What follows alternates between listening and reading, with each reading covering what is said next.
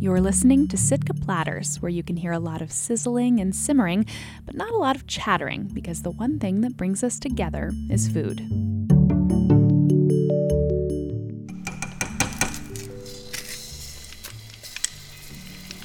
And that's another thing with me, it's like, I don't really measure.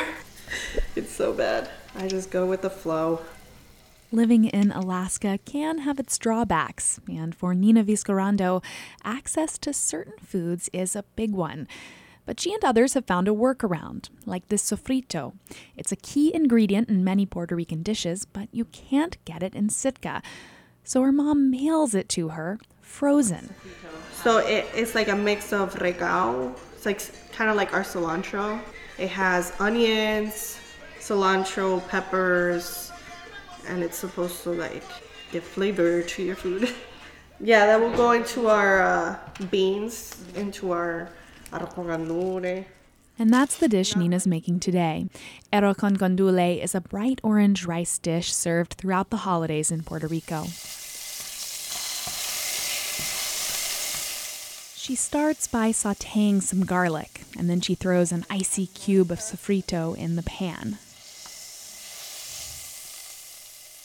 Followed by some rice, pigeon peas, a little water, and lots of seasoning.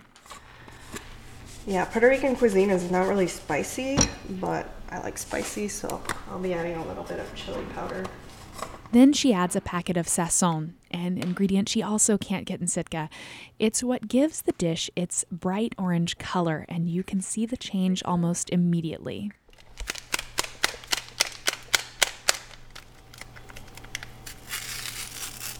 The magic in the foils. See how it changed? As she's stirring, her spoon clanging loudly as it hits the sides of the aluminum pot, Nina's phone rings. Sorry. Hello, Mommy? It's her mom, the person who makes it possible for Nina to cook with all of these ingredients. She's one to call. Every time I'm making something, what did you make to eat today? Arroz con gandules. Did you put sazon and adobo on it? Oh, you didn't use Goya tomato sauce? I'm like, no, Mom, I'm in Alaska, sorry. We don't have that here. Well, then that wasn't the dish. So quick to judge. But we gotta make with what we have here.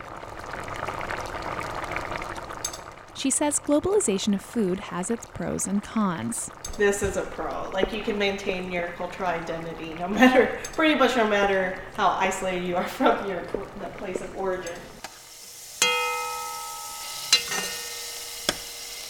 After about 20 minutes, you can smell the seasoned rice from across the room.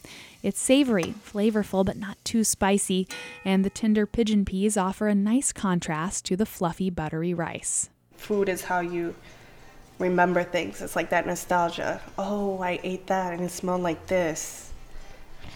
So those memories come along with the smell and the taste. How can I teach my son about my culture if not through food? For Sitka Platters, I'm Catherine Rose. Sitka Platters is brought to you by KCAW from the kitchens of Sitkans. What's on your plate tonight?